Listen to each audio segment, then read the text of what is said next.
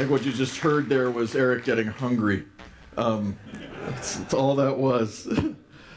I want to say thank you to Steve for the opportunity, to the elders for letting me be up here, for you all for graciously not getting up and leaving right now as well. Thank you for allowing me to be here. It is a tremendous privilege to be here. I'm very thankful for this congregation on a number of different levels, not least of which is in my role as someone who works with and for Rapha House. We are an organization that has about 200 staff members, and they depend on congregations and individuals to put them in motion to be able to love and care for girls who have been exploited in the most horrible of ways. And you show up and you are doing that as a congregation. Some of you are doing that as individuals as well and are powerful partners in our work. And I can't thank you all enough. I stand in good company here, and I'm very thankful for it. Today, I actually just want to invite you to solve some mysteries with me. So let's just dive straight into these mysteries. First is going to be the mystery of the tablet. This particular tablet that you're about to see on the screen, it's coming. There's a tablet. The first mystery is the mystery of the disappearing tablet. Okay, and the spontaneously appearing tablet.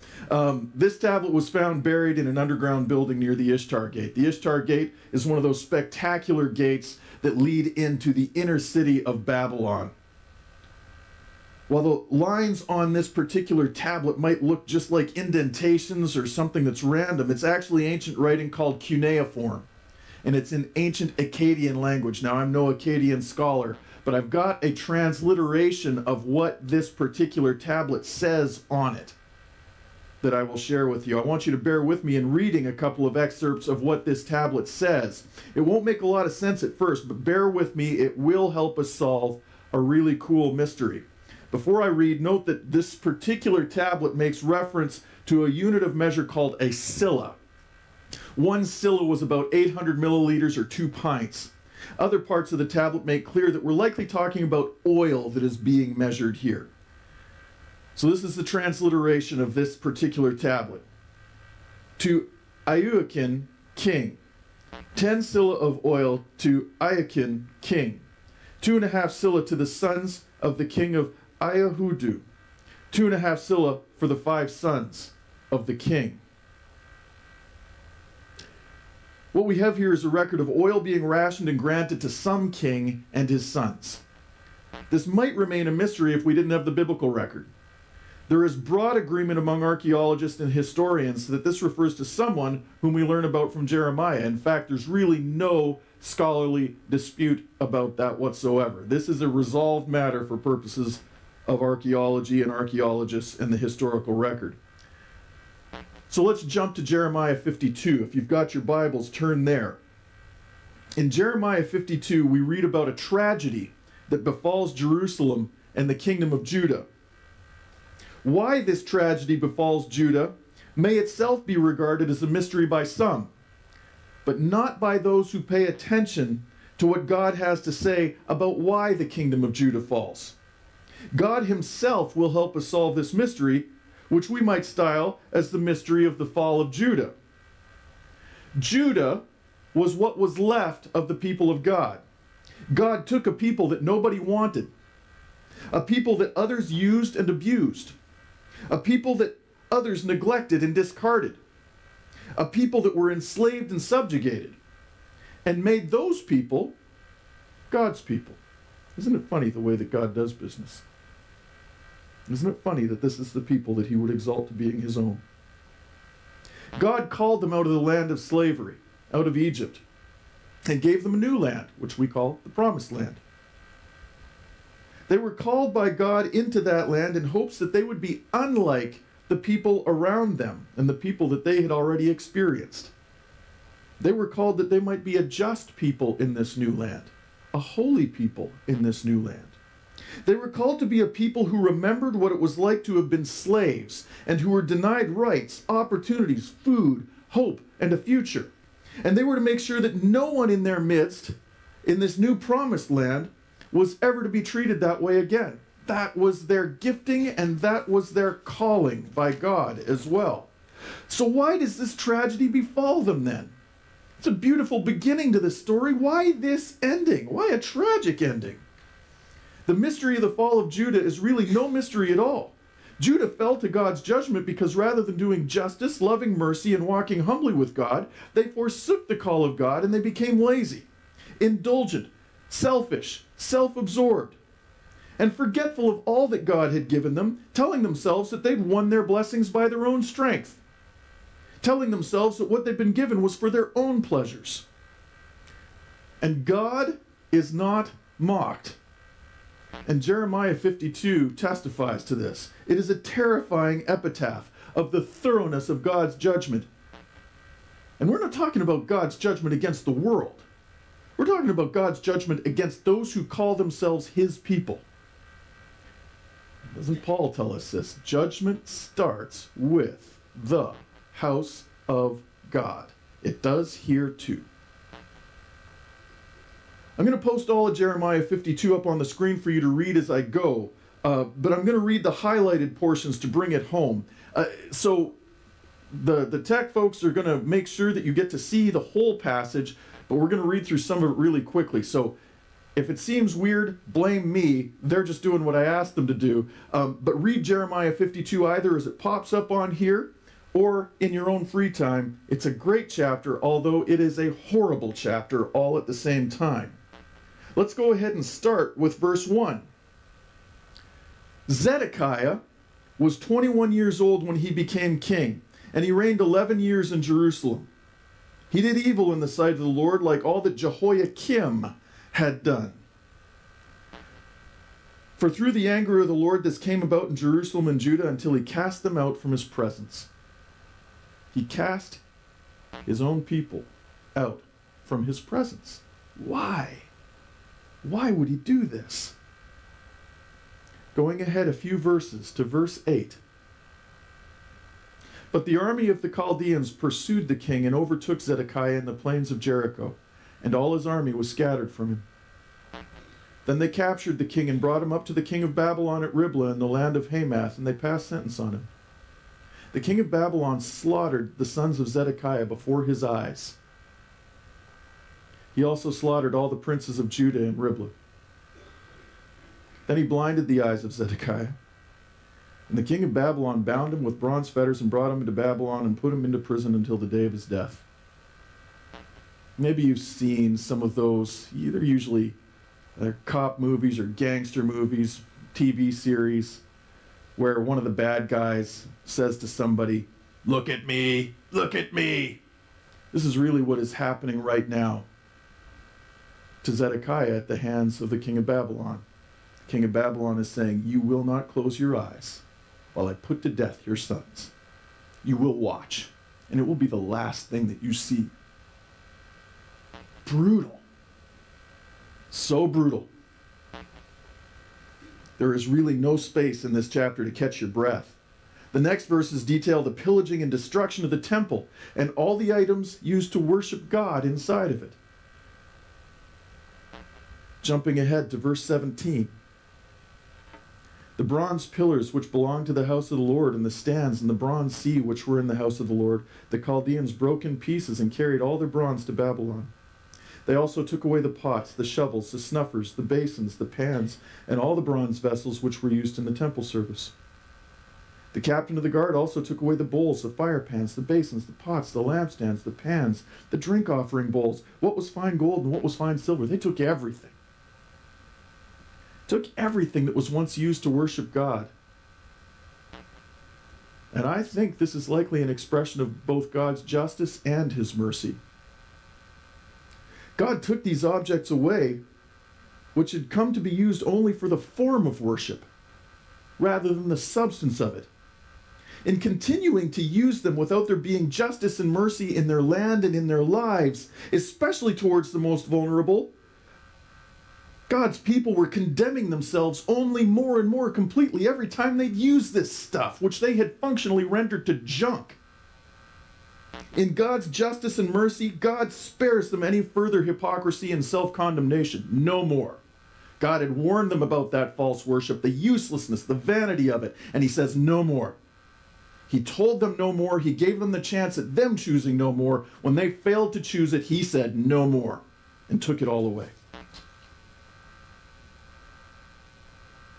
Going ahead to verse 24, we see the leaders now of that dead worship. It's not just the stuff, it's the guys who led in it. The leaders of that dead worship and the leaders of that dead country led away to their own deaths, followed by an epitaph of judgment for all the people carried away from the promised land to a land more befitting of a people of idolatry and injustice, to Babylon. Maybe it isn't really an irony that the people of God were taken away to Babylon. For all the idolatry and injustice that they walked in their own lives and in their own land, their exile really was to take them to a place that fit that better than the promised land. Verse 24. Then the captain of the guard took Sariah the chief priest and Zephaniah the second priest with the 3 officers of the temple. He also took from the city 1 official who was overseer of the men of war, and 7 of the king's advisers who were found in the city, and the scribe of the commander of the army who mustered the people of the land, and 60 men of the people of the land who were found in the midst of the city. Nebuzaradan, captain of the guard, took them and brought them to the king of Babylon at Riblah. You've already read that phrase before. You know what's coming next. Then the king of Babylon struck them down and put them to death at Riblah in the land of Hamath. And then we're given what is the final word. Really, though, it is almost the final word. So Judah was led away into exile from its land. Everything that you get to read, Genesis, Exodus, Leviticus, Numbers, Deuteronomy, through all the books of history, had been intended by God to raise up a merciful and just people driven by a merciful and just God to do mercy and justice in their lives and in their land. And it was a powerful story, and it was, there are grace notes, and there are beautiful moments all through that story. There's Saul, and there's David, and there's Jonathan, and there's Samuel, and there's Solomon, and there's highs and lows all across all of these stories. There's Deborah. But this is the horrible, terrible final word. So Judah was led away into exile from its land. If you were a human author, you would likely counsel well, this is a good place to end it. This is the bookend. This is where it makes sense to stop the story. God is not a human author. I want to go back for just a second to the mystery of the tablet. And I want to remind you of what it sounds like. And I want you to listen. I want you to listen bearing in mind this is a transliteration.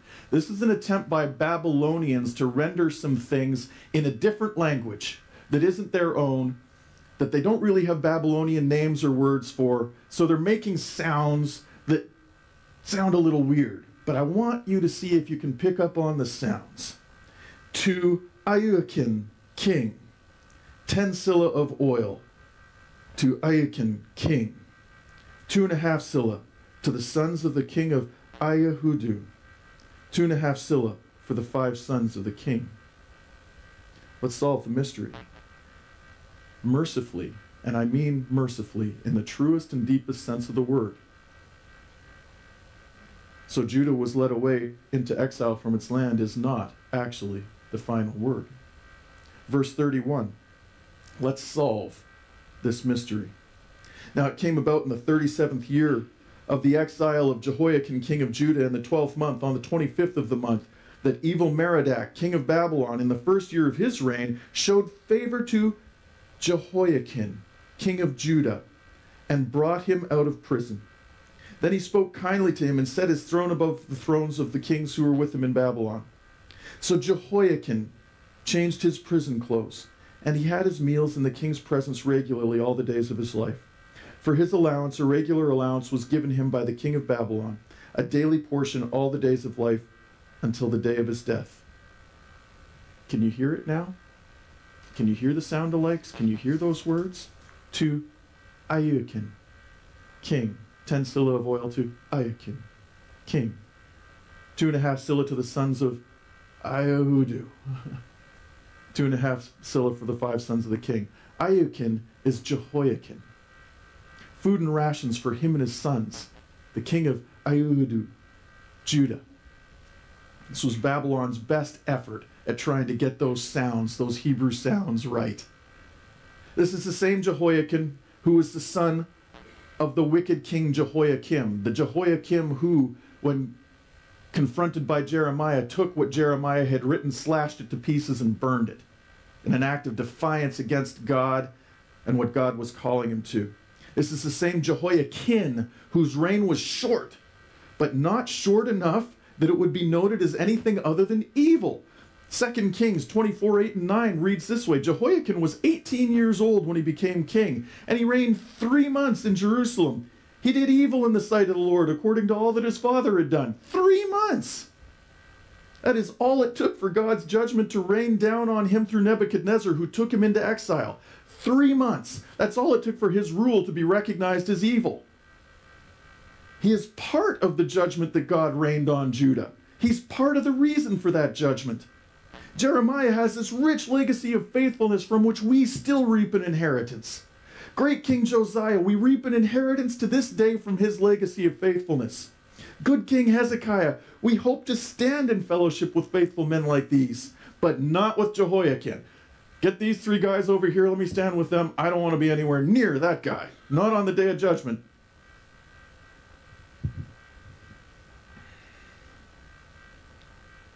And yet we're blessed with this next mystery if we think about it long and deep and hard enough, especially as we're confronted with the mystery of the tablet, which we're basically solving right now. What's really mysterious about this, it's known in archaeological circles as Jehoiakim's rations tablets. So unambiguous is what it is tied to. The mystery is not who it is talking about. There's no meaningful scholarly disagreement about who is the subject. It's deposed, exiled King Jehoiakim, who we learn about in Jeremiah and 2 Kings. They actually needed the word to understand what they had found better.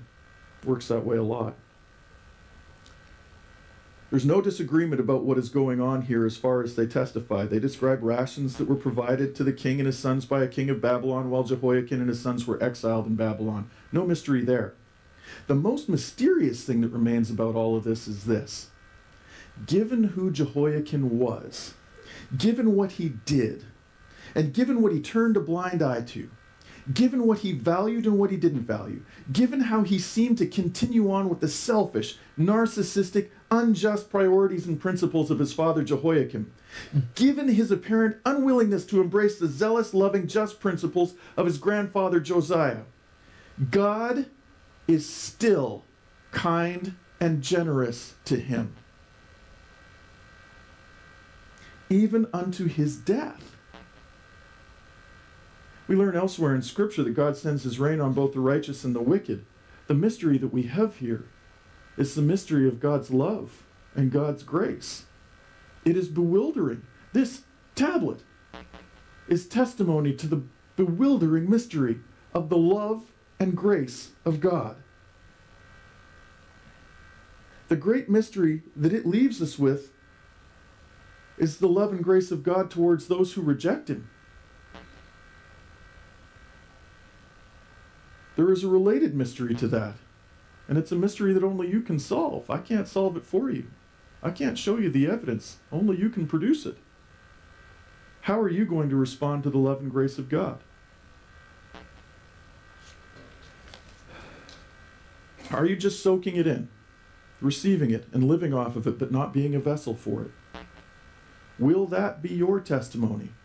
Will you share in Jehoiakim's testimony where you squander the opportunity that God gives you to be an agent of his love and truth and grace and deliverance and instead value other things? Or, by contrast, will you have the testimony that God intended for his people, that you remembered the horror of your own slavery and the glory of God's deliverance from it, and that you in turn became an agent of his deliverance from oppression, hopelessness, fear, and slavery? I encourage you to solve the mystery of your response to God's grace today.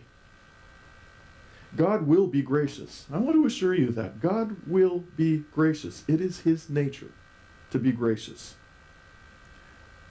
Sometimes he's gracious by taking away objects of worship and taking you away from a place where you engage only in more self-crimination, hypocrisy, and indulgence. But he will be gracious. You can reject God and God will be gracious to you. He'll surround you with as much love and provision as you and those around you will allow, because love is his nature. It is his identity. It is his desire for those that he has created. If you reject him at the end of your life, the testimony that will remain will be that God was kind, generous, loving, and gracious to you, just as he was to Jehoiakim. This tablet is beautiful testimony to that. But that'll be all that's left of your testimony, and it will really be testimony to God's love and kindness. There will be nothing that can be said affirmatively about you in that. God wants you to have a testimony. You don't have to be a byword like Jehoiakim. You don't have to be a part of the cosmic mystery where all of creation cries out, why didn't he or she respond to the love and grace of God? You can have a testimony too. You can have a legacy. You can receive the love and grace of God, and you can be a vessel for it just as God breathed life into us to be. You can be the hands and feet of Jesus, an expression of his heart in the here and now that you might be alive, really, genuinely, truly alive, because then you are living life in the living, creative God who finds creative ways of expressing that love, grace, and truth in as many ways as he possibly can. That's living, not just breathing. Remember that you were a slave to Pharaoh in Egypt, and that without God's deliverance you would have nothing and be forgotten. Remember that you were a slave to sin, but that his love and power are freeing you from sin and its power. Remember that he calls you to be a vessel of his love and mercy as one who has received it. Pour it out on your spouse, on your children, on your parents, on your grandparents, on your grandchildren, on your co-workers, on the person who walks into this building who makes it as difficult as possible even to speak to them. Pour it out on the server at the restaurant that you dine at. Pour it out on the people at the garage where they work on your car. Pour it out on the bagger and the person who checks you out at Aldi, Winn-Dixie, Publix. Solve the most important mystery that you have to solve here today, and only you can solve it. Respond to God's grace as one who was unworthy to receive it in the first place, made worthy solely by the grace of God through the blood of Jesus. Be the beggar who found the bread, who can't for joy restrain himself from telling others where the bread is. May that be your legacy. May that be your testimony to the mighty working of Jesus in your life. Pray with me, please. God, you are so gracious. You are an amazing creator. You are an amazing redeemer, saturating all of creation, all of the cosmos, with your creative power and your redeeming power, washing everything with grace and truth and hope and life everywhere that you go. Help us to catch up with you, please. Help us to ride along with your adventure, with your life. Help us to abide in you that we might be truly alive, vessels of your love and grace and mercy in this world. For you have given it to us in infinite measure. We love you and we praise you. In Jesus' name, amen.